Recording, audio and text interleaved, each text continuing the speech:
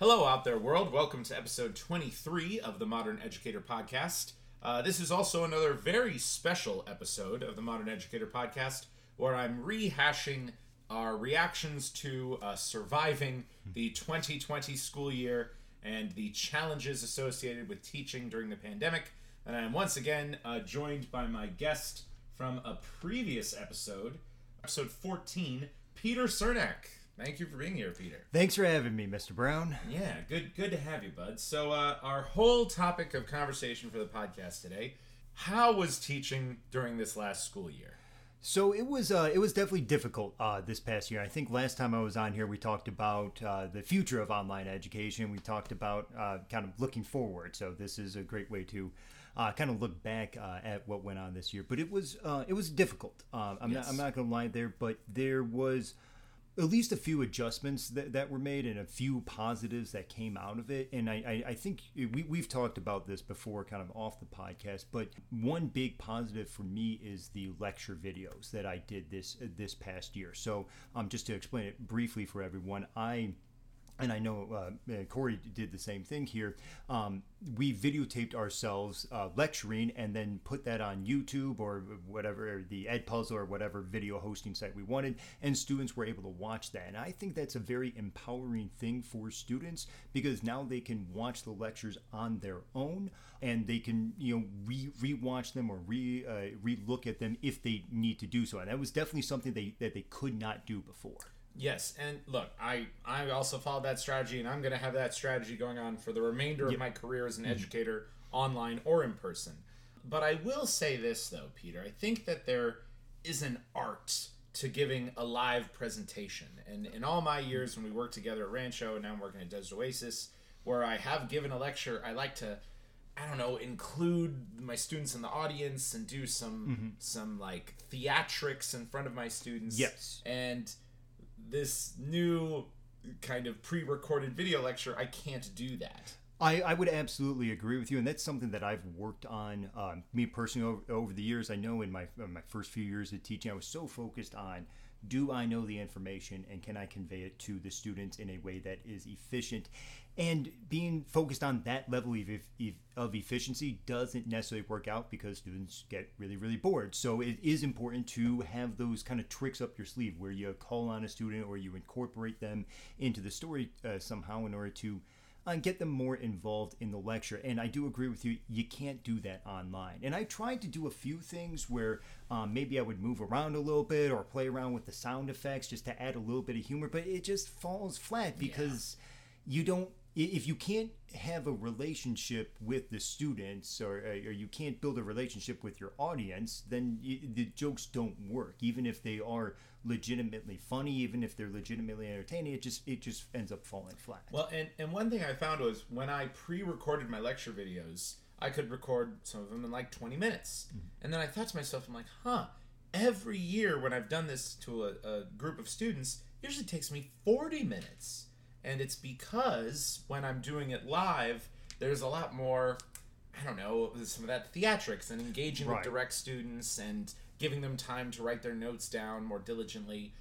But okay, so even though we both agree it's kind of sad that the future of education won't have the theatrical presentations, I'm not losing too many tears over this because I want to use all that time that used to be committed to lectures to now focus on skills and activities and direct engagement. Right, and for people who, because we once again have talked about this off the air as well, it allows you to be in two places at once. Yes. I mean, if there's if there's a lecture that I have that has a good story that I enjoy telling and I get a lot of laughs out of it, I'm going to tell that in class, and that would be great. But if there's maybe a lecture that I'm not as passionate about or something that I just it's just not as great of a lecture, well, I can just get the facts and have students watch the lecture on their computers or on their phone or whatever it is that they happen to be using, and then I can work with kids who need help with their writing and their other historical skills. And I think that's going to be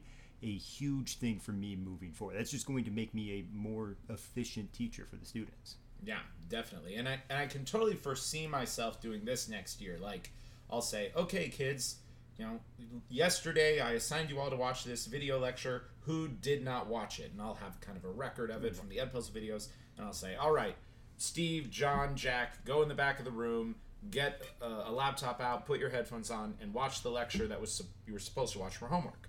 But you other kids in the room, I'm gonna give you maybe a quick bonus lecture where I'll I don't know, give some more details about the relationship between Henry VIII and Anne Boleyn. That's, I don't know, kind of funny and weird. Right. It doesn't really have to do with the direct curriculum, but it's just okay, this is something that I know I can engage students with better in person.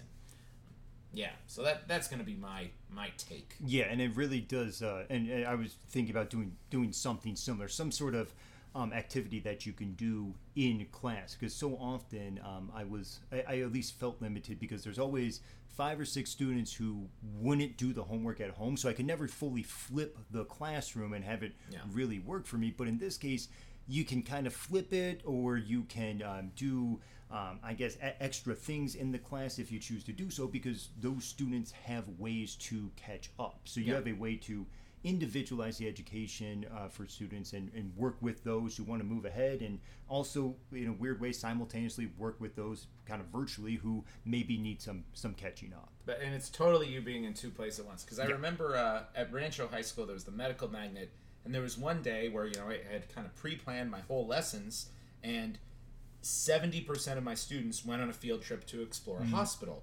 And that was a very valuable field trip for all those medical magnet kids. But when they came back the next day, I was now on lecture 3 of World War II that totally themed off of lecture number 2.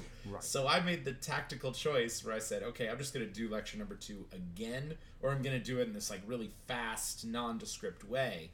But if I had the ability to reference my library of pre-recorded lectures, then I could have been okay, everyone was on the field trip yesterday, watch that, while kids in the class were moving on. Exactly. I've run into situations like that before. I mean, whatever, if it's field trips or I think sometimes class pictures or something often would mess with my schedule. So yeah, testing. Yep. Whenever they pull, and a lot of people who aren't teachers don't think about that, and you can't blame them for thinking about it. You don't think about all of the other things students have to do, whether it's the massive amount of testing that we do or the field trips, and it's just there's a lot of things that pull students out of your class and make it a lot more difficult for us to catch them up. Yep, for sure.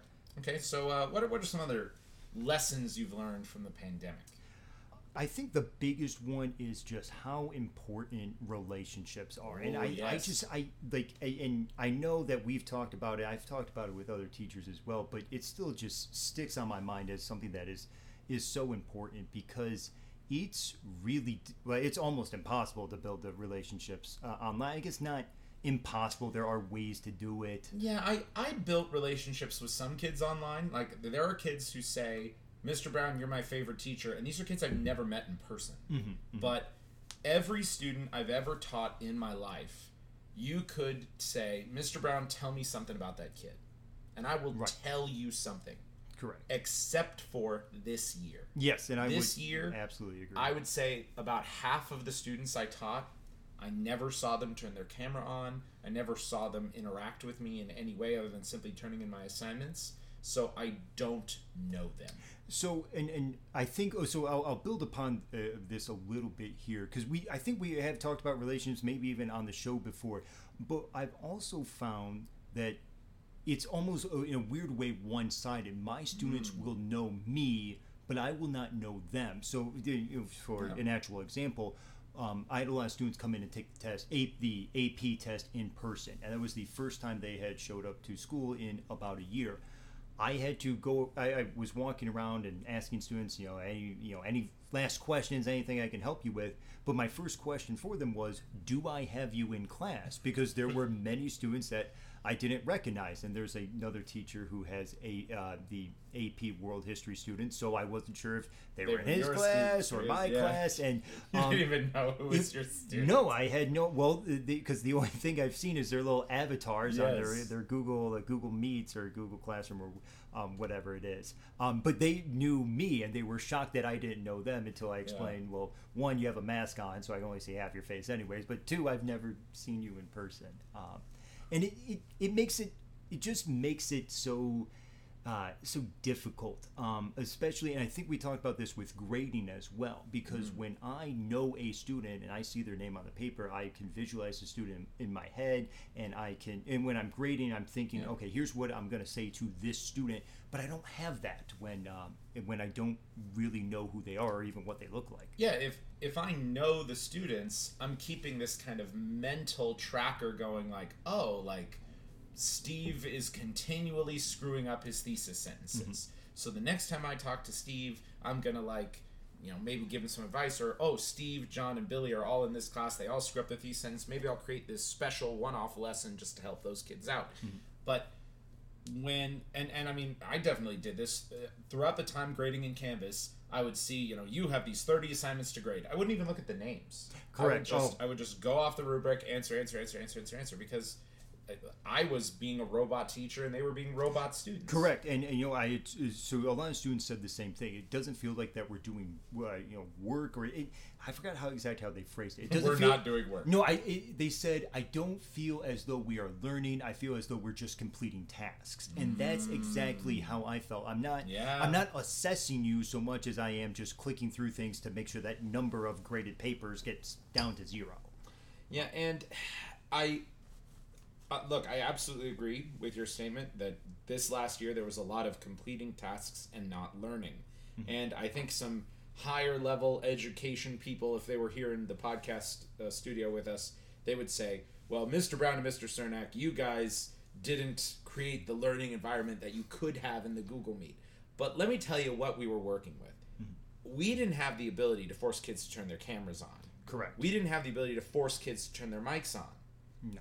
And heck, I don't think I even had the ability to force kids to participate in the chat.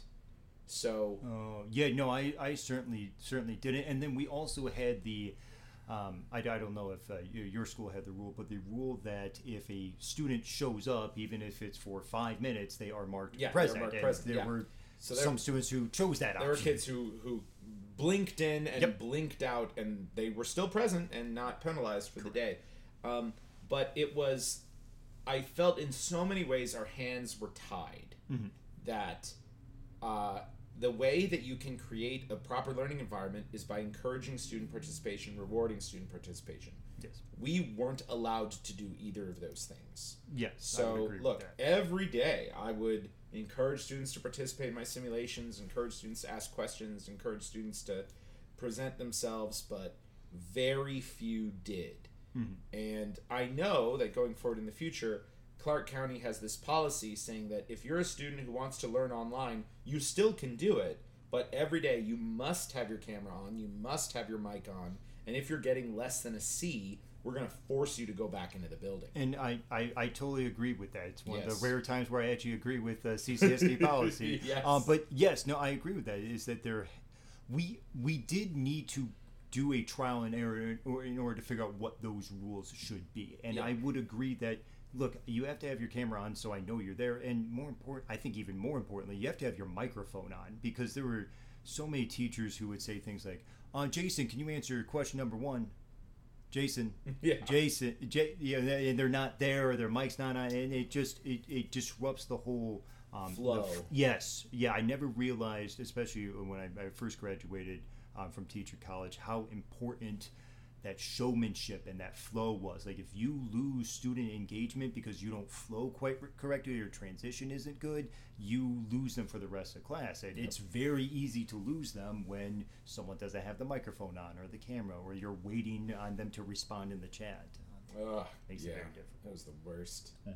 But I mean, I was pretty grateful though that I think I had it easier than most teachers, that I taught mostly AP classes. Yes. And most of I can't even say most, but every one of my classes, there was maybe about 8 kids who were consistent participators. And they kept those classes alive, and God bless them. You're right. Oh, yes. No, those kids are a godsend. They really helped out and made... I could tell the difference between the classes. If I had a class that had a lot of people who would participate, it was a pretty enjoyable class, at least for me. But there were a couple classes where, only 4 or 5 regular participants are in there, and it just makes it very difficult for me, and I think for the other students. But you know what's the really sad thing about this last year, Peter, is if we were in real in-person learning the whole year, I would still have appreciated those heavy participating students, but I would have spent extra time in my classes to really try to bring out those kids who are a little more quiet, a little more passive. Yeah. I'd go out of my way to get to know them better, to encourage them to participate in learning. But this year, I didn't even have that option. No. If you were a kid who didn't want to turn your mic on or your camera on, I literally was told, I can't make you. Right, and that it almost creates this sink or swim approach, where if you're a kid who, or maybe I keep saying kid, with they're old enough to drive at this point, so they're almost young adults. But if you're a student who wanted to participate, this was great for you because no one else stood in your way. You didn't have to worry about the annoying students in class. But if you're a student who really didn't care too much or you weren't motivated, there was nothing a teacher was going to do in order to break you out of your shell. Or there was very little that a teacher could do in order to do that. I mean, I encourage kids all the time, but few made attempts. And I will say, because I think you use Kagan grouping as well, correct? Do you use... Explain that concept. Where you take let's say a student who is one of your higher achieving students, and you put them next to a lower achieving student. I so and for me, when I've used that in person, that is a great way to get the lower achieving student to participate, because they'll be able to talk to the higher achieving student first, kind of hash out what their answer is going to be. And feel a bit more confident because they're only talking to one other person, and so they get their answer straight in their head, and kind of they're ready to go. So when I ever call them out in front of the whole class, they can actually give an answer because they practiced it before, and then I can give them positive reinforcement, like, hey, that's a great answer, great job, and so they want to participate more. But that can't exist in the online world. It's just hard to give the positive reinforcement or build structures that allow students to participate, especially students who usually don't want to participate. And I could never understand the logic for the kids that blink in and out of a class. Like, whoever made that policy? No. I mean, I understand the point that Wi-Fi goes out, but I think that should have been dealt with on a case-by-case basis. Like, if you're a student who is consistently blinking in and out, then let's talk with you one-on-one and see what the problem is. Your Wi-Fi always is working at 8 a.m. but stops working at 8:01 p.m. Yeah, right. Yeah, exactly. You're in it and then you're not in it. Yes. Like, what the heck? I actually had a student miss class one day, and he emailed me after, and he's a really nice kid and everything, but he just emailed me and said, hey, I was absent yesterday. Can you excuse that? Like, didn't give me a reason, didn't even make up like, oh, I was at the doctor's or something. Just, can you excuse that? Because he knows that all he needs to do is just say yes, make some sort of virtual contact with me, and I have to change it to present. So, and I think this maybe segue into another conversation here about consequences in the online, because there are none. If you don't show up, I can't realistically do. What am I going to do? I'm going to give you a detention, like you're online. I heard that there are some schools in CCSD this last year who had a no-fail policy.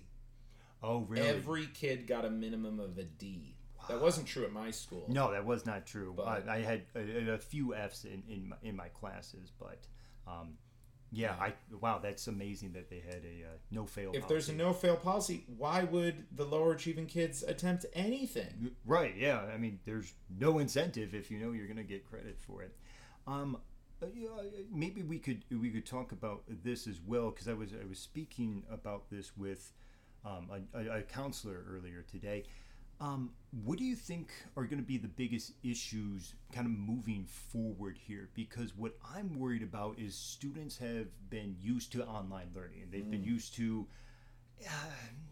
things like the minimum F or things like the no-fail policy. And I wonder how that's going to manifest itself next year. All that's coming forward. Like, okay, like these are public statistics, but Clark County School District failed far more kids this year than like any year in our history. Mm-hmm. Okay, but it makes sense because it's the pandemic. Mm-hmm. And our district overlords have decided that the reason, they'll probably agree the reason it's pandemic, of course it is. Yes. But to address this, they're having all these new standardized grading policies going forward across the entire district. And look, I agree with some of the policies. I disagree with some of the policies. But ultimately, these policies are reducing rigor. They are reducing the teacher's ability to properly kind of like address and decide their curriculum. I think CCSD is just finding ways to just say, oh, look, you're a kid who did something. Congratulations, you graduated high school. Yes. And a good friend of mine is a administrator at the University of Las Vegas, Nevada, and he's told me multiple times, he's like, the kids you are sending to us are not ready for college. Yeah, I've heard things that are similar to that. Especially, I'm not sure where I'm getting this information from. I know someone said it to me at one point, but that there's more and more students taking remedial college classes because they weren't prepared in high school, and a lot of that is, our hands as teachers are tied, because if we put too much rigor in the class, we end up failing students. That makes it look bad. Or especially since you and I are AP teachers, a lot of students have the option to drop our class. Correct. I had probably 33% of kids drop my human geography class this year. Yeah, that's huge. That doesn't, especially amongst freshmen, that doesn't necessarily surprise me. And I don't have my numbers, but I know I had quite a few students drop either at the end of the first quarter or end of the first semester. And part of that is the online learning and the pandemic and all of that. But I'm worried that this is going to set students back quite a bit, because they've been used to not having that rigor. And it's once you get rid of rigor, it's very difficult to bring it back. Yes. And heck, I mean, I've been doing summer school, and you've been doing summer school for the last couple of days. And I'm now, back physically in the classroom, none of this online stuff anymore. And I'm overhearing some student conversations and chatter. And so many of the students commented like, online learning was so hard. We had so much work to do all the time. Da, da, da, da. And I'm thinking in my head like, man, like I'd probably cut half my curriculum when I adjusted it to be online. Correct. So there's no way I'm cutting it anymore. No. No way. I can't. Mean, there are certain standards that the College Board wants me to teach, and I mean, there were times where I thought to myself, especially during the online learning year, I can't cut this down any more than I already have. Like I can't go any faster and still cover all the material. Barest of bones. Yes. So no more meat. No, unfortunate, but I think it was something that was necessary to help kids out, at least in the online environment. But we'll see how that affects them moving forward. And let me tell you something that was just so frustrating in the online environment that I would always be able to address in the in-person environment. So in the in-person world, it wouldn't be uncommon, but a kid would be absent from your class during a test day. And what I would do is I would just get a copy of the test. I would write the kid's name on it. I'd put that test in this like little filing drawer thing behind my desk, and I would just have a little note that it's like, okay, the next time I see that kid, I'm going to give them that test. They're going to take it in the back of the classroom. They're going to turn it in. Right. Because, the biggest part about being a teacher is I have to assess my students. Yeah, I have to know what they know. I have to give them a grade appropriate upon that. And in this online world, many students, I would be in my virtual classroom, and I would post the link. And I would say, okay, the test is unlocked. Everybody complete that test right now. That's the rest of the period. You can log out of the Google Meet, but everybody please do this test. 35 kids would leave my Google Meet. An hour later, I'd have 19 submissions. Right. And I'm just like, okay, what about those other 16? Yes, I had a very similar problem. And so what I did, and I don't know if this was appropriate or not, but it's online learning, man. We're all figuring this out together. So I gave them a week. I said, because usually my test would have 2 parts, and I would do 2 days of testing. So I would say, look, I'm going to open up on Sunday. It closes on Saturday. If you want to show up to class and take the test, that's fine. If you would rather not show up to class, that's fine as well. I'm not doing any content, any material. Just take the test at literally any time during this week. I still had kids not take the test. And it very, very frustrating. Well, I had kids not even take my final exam. And final exams are 20% of your final grade. Yep, absolutely. It's it's shocking because that just wouldn't happen. Correct. In the in-person space. And it makes it much more difficult for you. And I was actually, the counselors at my school were talking about this, especially when we're talking about dropping students out the semester. Because every once in a while you do have students who maybe just AP isn't for them. Maybe they're not ready for it. They have to, drop back down to honors. And, that's fine. That's the way it is. But if they don't turn in their exams, I can't assess them. Are they failing because they don't turn things in, or are they failing because they don't understand? There's no way for me to know if they don't turn it in. Yeah, and I'm just trying to put my brain as a teenager during this pandemic. So that finals week is happening. Yes. You know that Mr. Brown gave you a final in your history class. But your thought is, you know what? I'm not even going to do it. Yeah.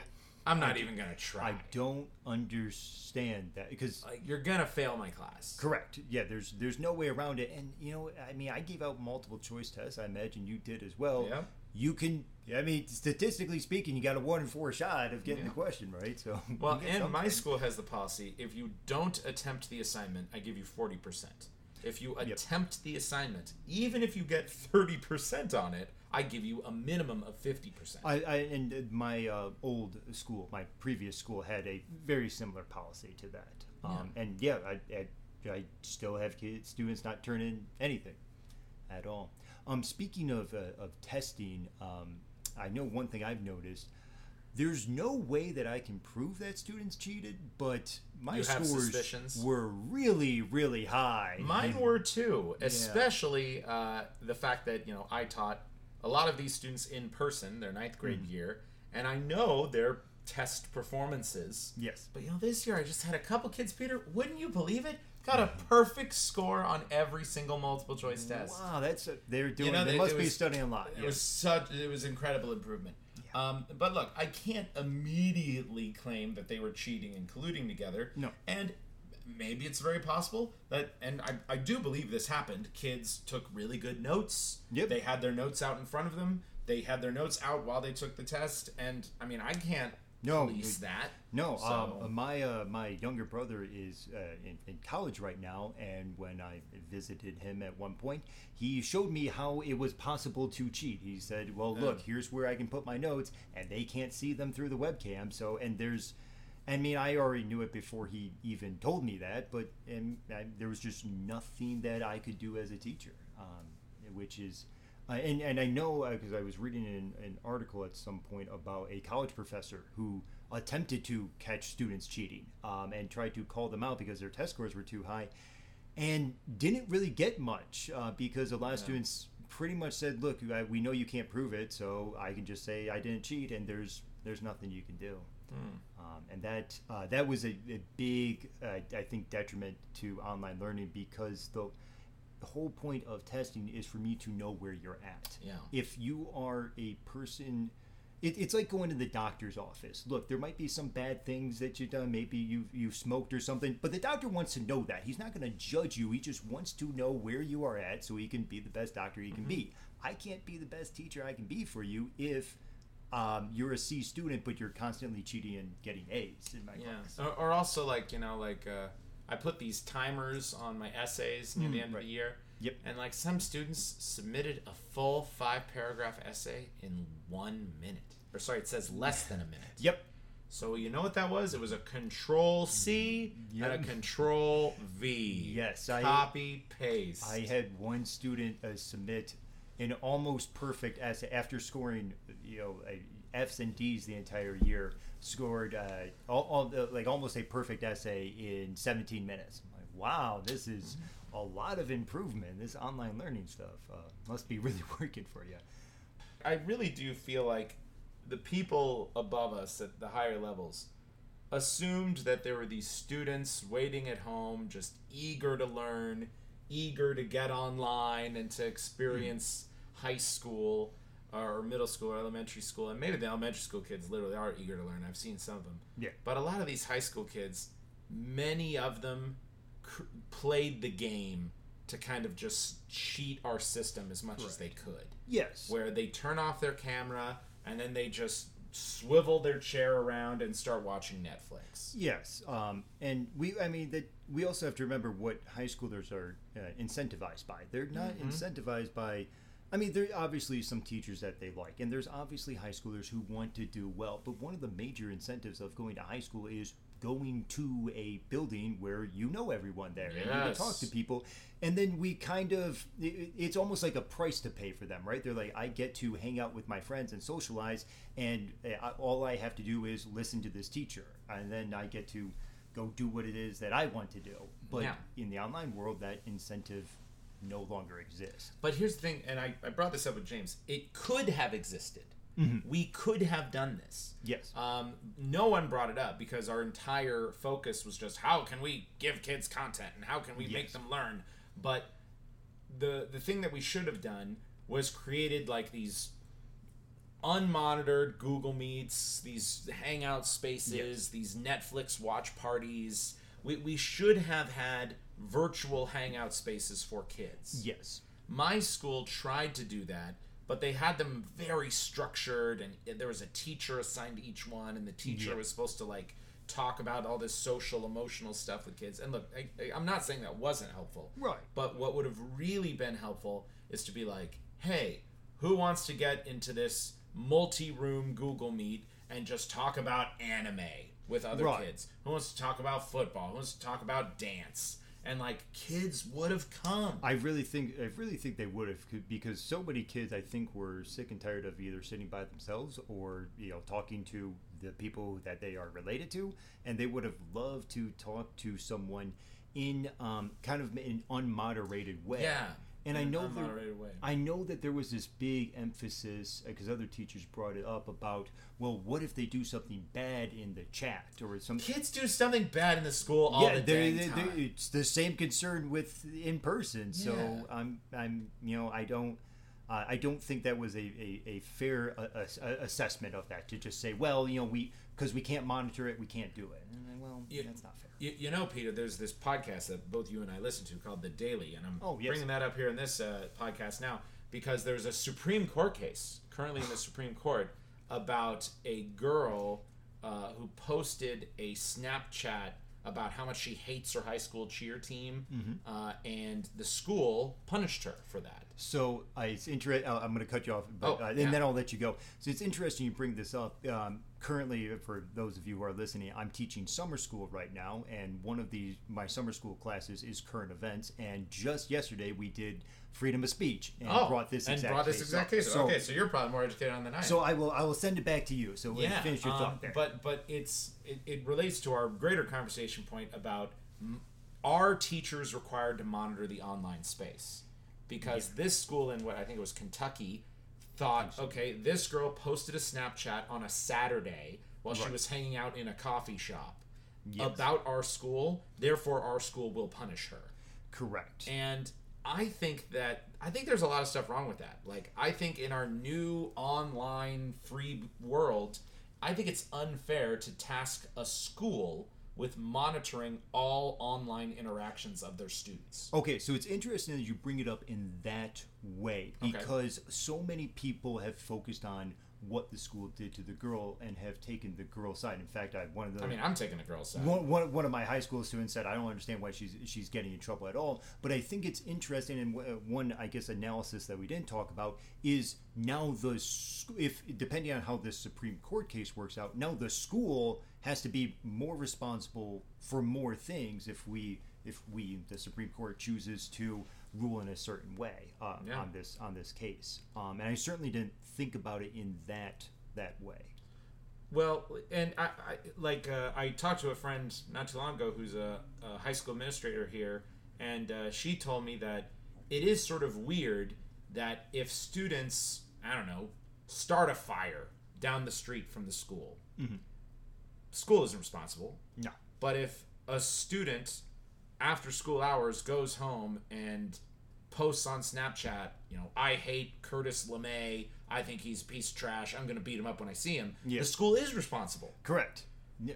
So the school has some requirements to monitor cyberspace. Correct, and we've talked about cyberbullying as well, and how the school is responsible for that. So it's this line where I think we're still trying to figure out where that line is and where it should be. Now, speaking of this particular case, I don't think the school should punish her. I think the cheer coach should be allowed to kick her off the cheer team. Okay. Just because.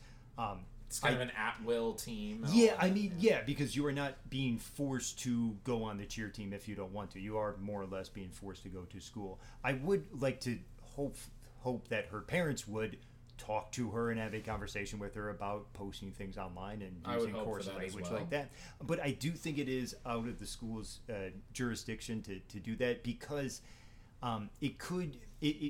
depending on the way the court case is ruled, it could lead to the school having a bit of overreach, especially with things that are put online. I mean, so students are allowed to vent about their teachers outside of school, but if they post online, that's going too far, and it's a tough line there. But we don't want to make a rash decision about that and come to regret it later. Yeah, I assumed going into this job that teachers and school administrators and school staff was responsible for kids between the hours of 6:50 a.m. to 2 p.m. while they were on campus or participating in school-sponsored activities outside of those hours. Correct.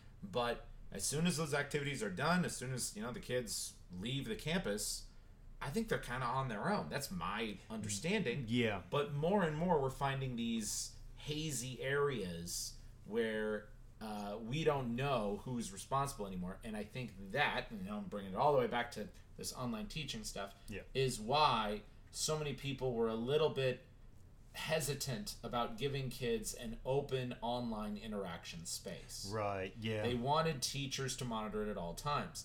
And when teachers are monitoring stuff at all times, kids can't be honest with each other. Kids feel like they're always being watched. No, I actually noticed this, and this is maybe a little nefarious of myself. And so I had a Google Meet for my cross-country girls because we were going to be advertising for cross-country, because this is back in the day where we thought that we were actually going to have a season at one point. But oh, no. Yeah, obviously, which is humorous in hindsight there.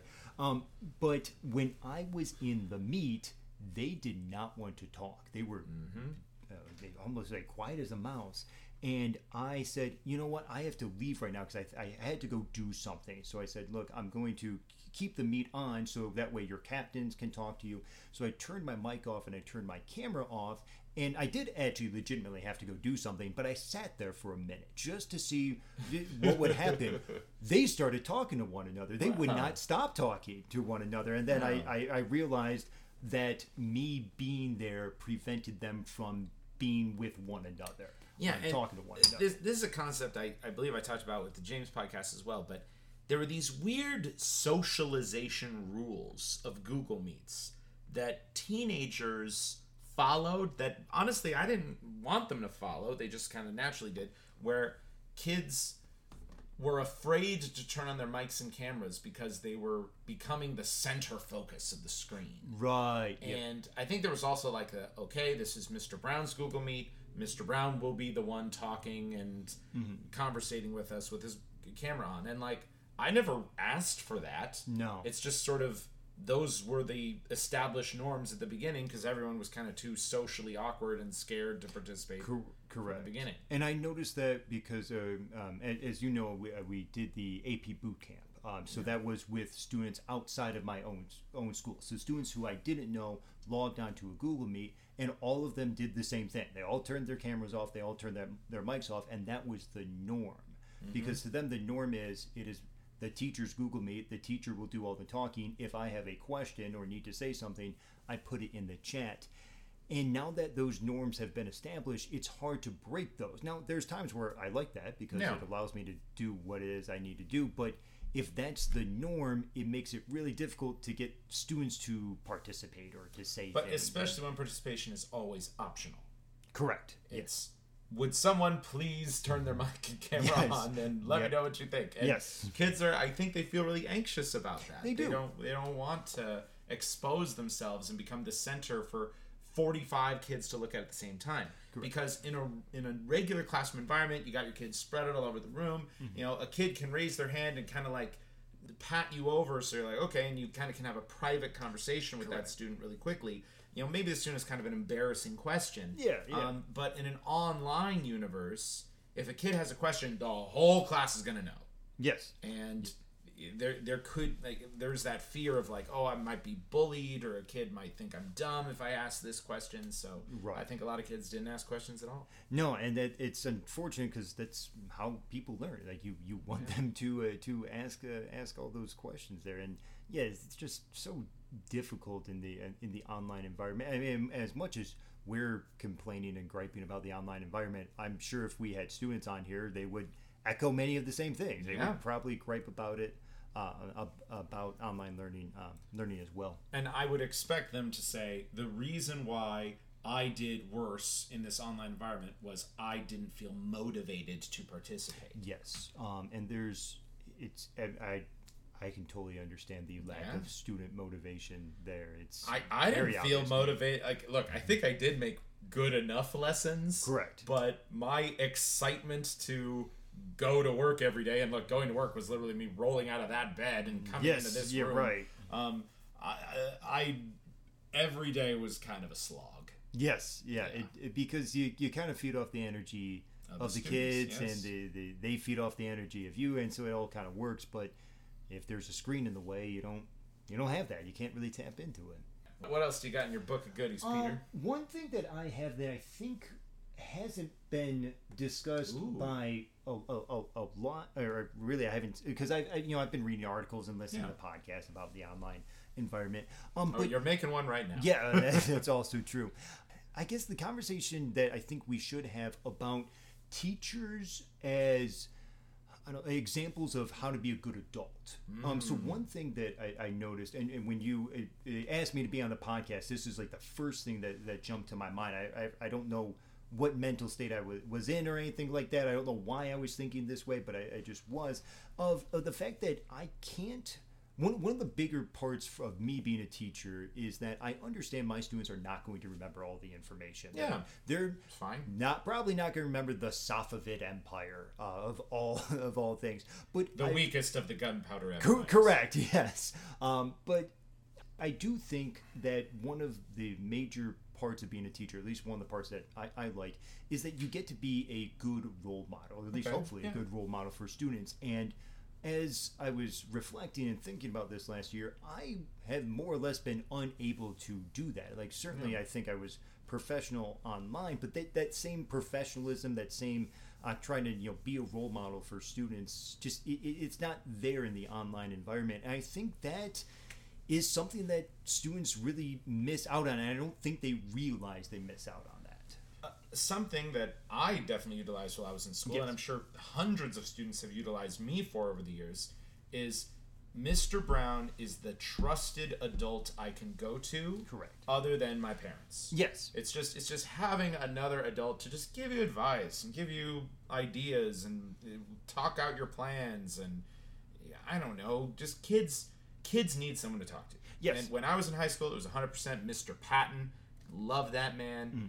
Mr. Osborne, Mr. G. Like, these were teachers that made a big difference in my life because they were adults I could go to with my issues with, and they were adults who inspired me in my life. Correct. I mean, I think back to my own education. Like, I had Mr. Jones as a teacher in 8th grade.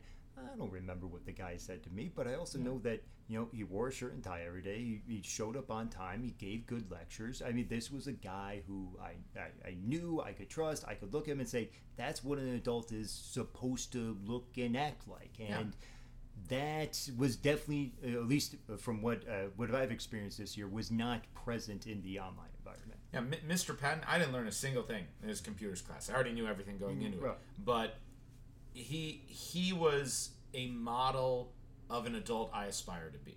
Yes. Because he focused on the kids that needed the help, and he was always a really positive guy and just good dude. Yes. I mean, I'd like to think I was still being a role model online. Right. I mean, I did make a difference with some kids, but yeah, there really weren't too many of those kind of deep personal connections, Right. and those private conversation stuff. It just wasn't possible in the online environment. No, and I've heard this from I forgot who said this, but sometimes some of those deeper and more meaningful conversations aren't things that you structure, but things that come up randomly. They come up randomly all the time. A student comes to you and it has an issue, and that's a moment where you can kind of teach a life lesson, but you can't do that if the student can't literally come to you. Yeah, with a few exceptions, the vast majority of students who hung out with me in my office hours or after school or before school were students I taught the previous year, and they mostly brought up drama or issues in their life that they had already exposed me to in the previous year. Correct, yeah. Yes, it was establishing that relationship and that trust. It's impossible through a screen. Yes, it's impossible. It absolutely is. And I think that is, one advantage you had is that you knew at least some of your students, and so that relationship was at least somewhat there, and you could kind of tap into that.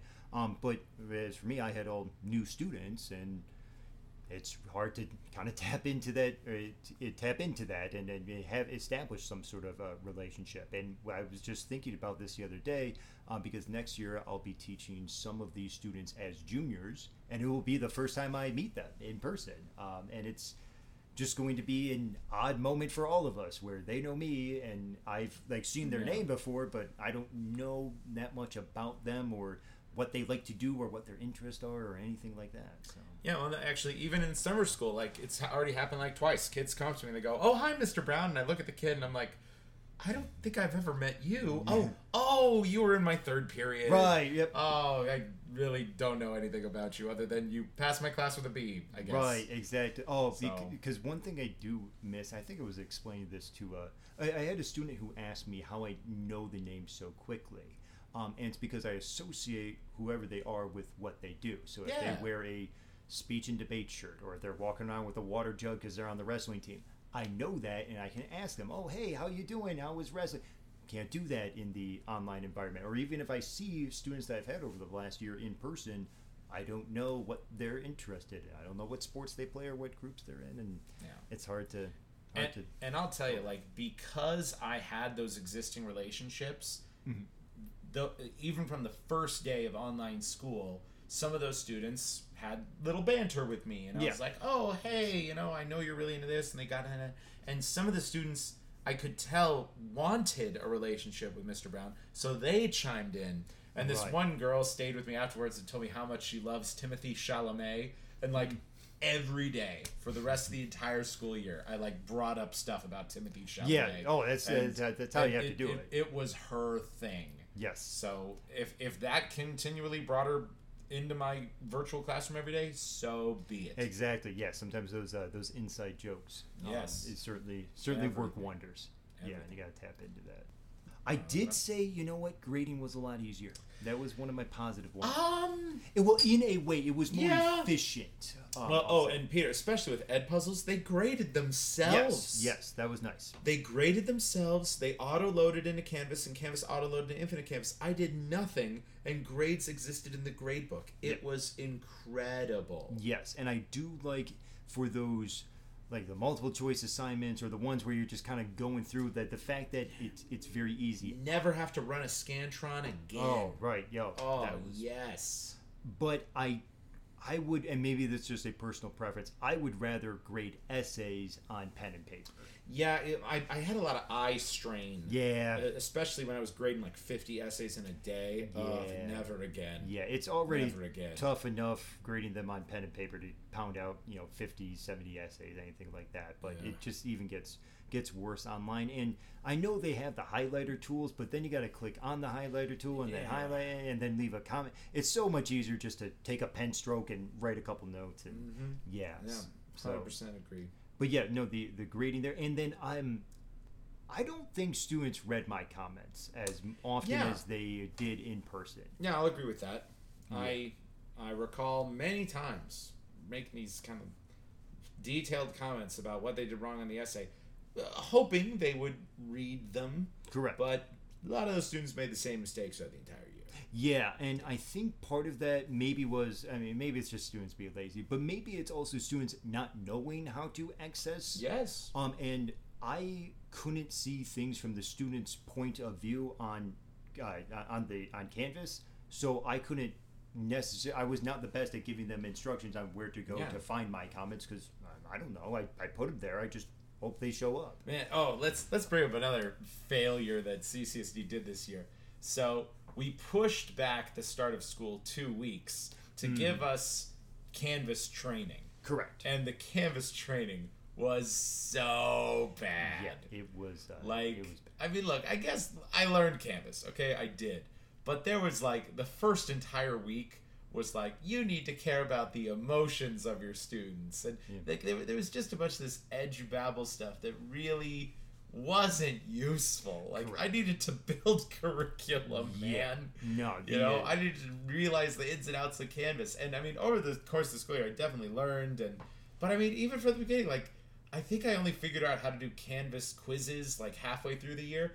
Why didn't someone tell me that at the beginning? Right, exactly. I don't know. The stuff I found out with Canvas was because I played around with it. Yes. It was not something that was necessarily led by the district. And I do wish, and maybe this is hating on the district too much, but I do wish the district was a little bit more prepared. It almost seemed as though when it became obvious that we were going to go online, that the district had not had a plan in place. And I think there should have been an assumption. Yeah, I think that when the pandemic began, superintendent said, we're going to keep schools open.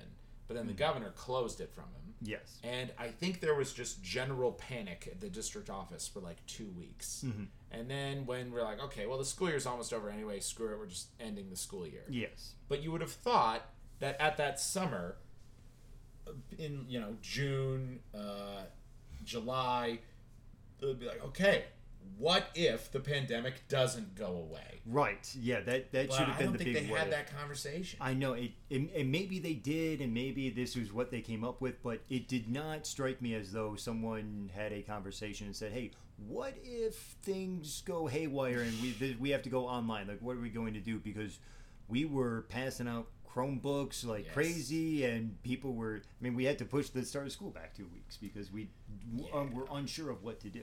And I mean, Peter, had you and I known that this entire, well, it wasn't the entire school year. It basically was the entire school year. Yeah. If we had known that basically the entire school year would be online, we would have planned differently. Yeah. I certainly would have. Yeah, I certainly would have. But yeah, we constantly were told, like, at any time it could be all back in there. Right. Well, I had a student ask me early in the year that she asked, "Are we going to be back in school in October?" and I did not have a good answer for her. I predicted after winter break. That's what I thought. But that didn't happen. No, I really thought instead January. they turned it on like the week before spring break, which was really awkward. Yes, yeah, so. and which would also explain why many students didn't elect to come back to school, because you're going to follow all these rules for a month. We've already gotten kind of into our groove here. Might as well just finish the year out. Yep. Yeah. Yep.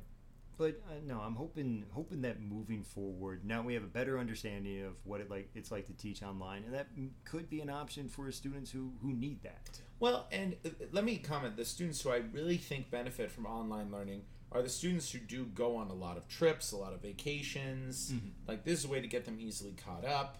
Yes. And also, like, look, if a kid is absent, my material is easily accessible to them. Yes, and now they actually know how to access it because they have had to do it over the last year. If you are one of those kids who's like, I'm home with strep throat, like, I can't talk and I should be around other people, but I still can do my work, just be online. That's fine. Well, if you're a student listening to this and you're still going to be in high school for a while, you should be a little concerned, because now, well, I was going to say snow days. Obviously, we don't get snow days here in Vegas, but this is the end of snow days as we know it for those of you listening in Michigan or the rest of the Midwest. Oh, that's so sad. We had a couple snow days here in Vegas. That is true. That is true. Well, I mean, yeah, we had the school. They're rare. But... They are rare, and there is hardly any snow on the ground. There's about an inch, and they all freak out. So if you're from the Midwest and listening to this, you can laugh at Vegas. It's kind of ridiculous. Yeah, but what we call a snow day. No more snow days forever. Yes. Oh.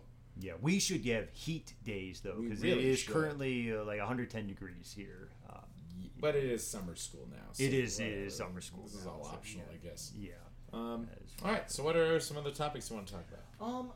That's at least all that I wrote down about about the online environment. I'm trying to think if there's anything else that I want to reflect on. I will say that the students who did come in after spring break, I noticed that I connected with them much quicker than I ever have with any of my other students. And I think just kind of all being in the boat together, all being in that same situation kind of brought us all close, because as soon as they walked in the door, like, we're already joking with one another about things. And I think that was at least nice to see, because so much of the year was tough and there's so much to complain about, as we already have, but just at least end on a somewhat positive note was to end better than we started. I think was a great way to go out. I totally understand the logic that most students had when they said, why even go back to school for a month? Yes. But I'm glad we did, because if we had just been online all year, I think there still would have been some holdouts for next fall. Oh, I think so. What I think is weird, man, is like, look, I looked at Clark County's COVID numbers the other day. We had 43 people get infected with COVID all last week. Right, like, we're doing fine. Yes. But even in summer school today, like, probably about half my students were wearing masks. Right. And maybe they're not vaccinated, and so that's the right policy. Correct. But I think kids just now have this, like, I'm afraid of the public attitude. Yes. I noticed... because I was doing a class outside of CCSD on Sundays, and we had one instance in which we had students come in person, and there was maybe, I don't know, 60 or 70 students. Oh, that's a lot. Yeah, I mean, we had a big hall, so we were able to space them out. But once we gave them free time, I noticed that if you were a student, you did one of two things. Either you missed your friends and you immediately ran to them and you couldn't stop talking, or the exact opposite. You just kind of got on your phone because you didn't know how to start a conversation with someone that you didn't previously know. Yeah. And I think, and that's been true for a while. I mean, some people are just naturally introverted and don't want to talk to people, and that makes sense. But I think it's just becoming more true because of what we've gone over the last year. Yeah, like people that you don't know, like the risk that you might get me sick isn't worth it. Correct. Yeah. And I think that's unfortunate, especially considering that, at least from what I've seen with the numbers, that the risk has gone down substantially. And still, obviously, you have to be safe. Don't go licking doorknobs and doing all that crazy stuff. But you can still go talk to people, and you can find a way to continue to socialize. And I just hope that we didn't beat that out of students with the online environment that we were in. Yeah. I am afraid of how many kids are just now used to or even like the isolation, weirdly enough. Right. Because, and I don't know about you, man, but many of my students have now told me their desire to graduate high school early or to transfer to an online high school. And these are kids who I know are these super social, outgoing kids last year. But I think the experience of the pandemic says, like, oh, high school now has restricted me socially, so I just want to get done with this thing and start living a life as an adult. Right. And I mean, I get their incentive for that, but I think one thing that what we need to remember about education, especially in the United States, is, look, yes, you need to know the material. You got to know history, math, science, all that. But school teaches you a lot more than just the actual content. Like, you have to learn how to work with other people. That's a key part of being an adult. You have to learn how to compromise. That's a key part of being a citizen in a democracy. And there's no one who can really teach you that. Like, certainly we can and do talk about that in history class, but you more or less have to experience that by working with other people. And choosing to stay online or choosing to graduate high school early robs you of that opportunity. And I would argue that is far more important than maybe the content knowledge that you would gain. Well, and I've maybe interacted with 12 students that have expressed a desire to graduate earlier, to enroll in an online high school program. And all 12 of the students I've ever talked to, none of them have told me they're doing it because they have an exact plan for their life and they want to start that exact plan early. Mm-hmm. All 12 of them say, I don't like high school. I have drama here with other students, or I just don't like any other students. So I just want to get this done with and get it over with early. And then I immediately ask them, okay, if that's truly a reasoning, fine. But what is your plan? Right. What is your next step after high school? Yeah. And none of them have a good answer. Yeah, that's not good, because I would hate to shatter their image of adulthood, but there's a lot of drama in adulthood as well. Oh my gosh. Yeah, the drama. You and I have plenty of drama we could share on this podcast. Correct. But we won't. We won't. Because this is a educational podcast. Correct. But, just to, you got to be real with the students and say, look, this high school drama, it doesn't go away. It may mutate a little bit. It might become a little more mature, maybe, but it's still going to probably not. It's still going to be drama, and so you have to know how to deal with that. There's times where there is drama, and you have to face it, and there's other times where you say, you know what, this isn't worth it, and you just kind of walk away and ignore it. Yeah, but, and what's really sad is one of these applicable students told me, like, Mr. Brown, I'm gonna graduate high school early, and then I'm gonna become a psychologist. And I said, okay, have you taken psychology in high school? Because Mr. Osi is really good AP Psych teacher at my school. And he goes, oh, no, I haven't taken any psych classes at high school.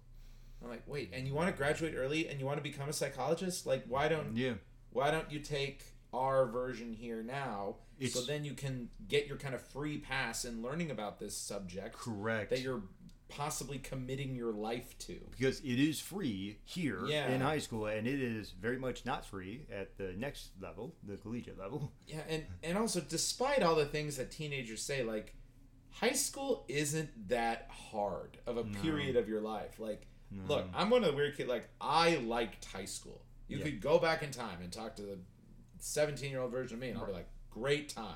Yeah. But so many students I talk to here who I get the sense they are enjoying high school. Yes. When you ask them that question straight up, they say, oh, it's the worst. Oh, I hate it. Yeah. And I'm like, do you though? Right. Yeah. It's almost as though they're not like programmed to say it, but like there's some sort of societal pressure to say, oh, high school is so bad. And, that. And I mean, if you talk to an adult, a lot of adults, if you ask them, like, hey, if you could go back to high school right now, would you? And Totally. And man, Halo parties. Yes. And hanging out with all my different groups of friends, like, any time. No back pain. That was my gosh. Yeah, great. Yeah, I know. Back pain. Yeah. Even getting some of those sombreros, carne asada fries after school. Oh yeah, they're good memories. Oh man. Yeah, you can literally eat anything as a high schooler, and it's just amazing. You can't do that when you get older. You miss that. You get old and frail. But even beyond the pain and the eating and whatnot, like still, I mean, high school is just such an enjoyable time, and it does get more difficult. Not that I want to scare people who are going to be going into college or anything like that, but it does get more difficult than that. So you might as well enjoy the 4 years that you have in high school. But let me comment on that point though. Did kids enjoy this last year?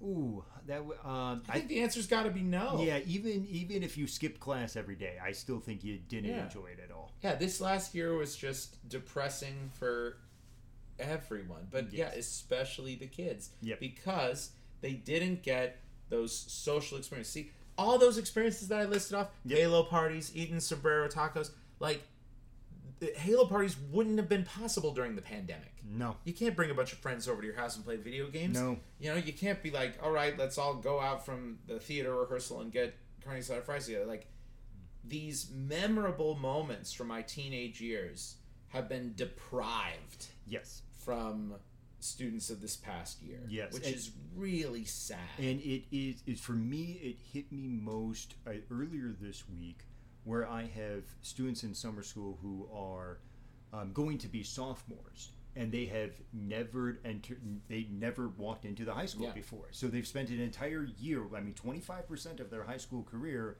without ever actually experiencing all the stuff that goes along with learning in high school. All those, going out to movies with your friends, staying late after school, and playing volleyball or whatever it is, and all of that they missed out on because of the online environment. Crap. Yes. Well, and I guess that's why they got these summer camp things going on at at least my high school now to try to re-engage kids. Oh yeah, shoot, we have karaoke madness or something. We're just trying to get kids out. We're not even necessarily concerned about the education. Just please come out. Catching up with that lost time. Correct. Yes. And already I'm seeing kids make friendships and like sharing their numbers with each other, and I'm like, okay. Yeah, like, and I think it's happening quicker than ever before because they're desperate. They're like, oh my god, I might not get to talk to them again. Like, you're the first friend I've made in 15 months. I know. You know, oh like, man. So these kids are I despite all we're saying is I think that kids will want to make up for lost time. I think so. Start of the next school year. I think so. We will have some kids who are used to the isolation and who are used to being socially distant. We do need to help them. But I expect to be surprised by the amount of kids who'll be like, I want to go to every football game. Right. And I want to do all these activities. And I just want to be all in while I can. Maybe because we deprive them of those experiences, they'll have a richer appreciation for them. You know? Yeah. No longer are you going to skip a football game on Friday nights because at one point you couldn't go. I know I told some of my students this. I'm like, look, in 20 or 30 years, you're going to have kids of your own, and your kids are going to complain. Like, I can't believe I have to go to school every day. And you need to look at them and say, don't you say that. Don't you bring that mojo. Because one time, we weren't allowed to go to school for a year, and it was horrible. So hopefully, maybe it's just the optimist in me, but hopefully having a richer appreciation for maybe some of those little things in life. Cool.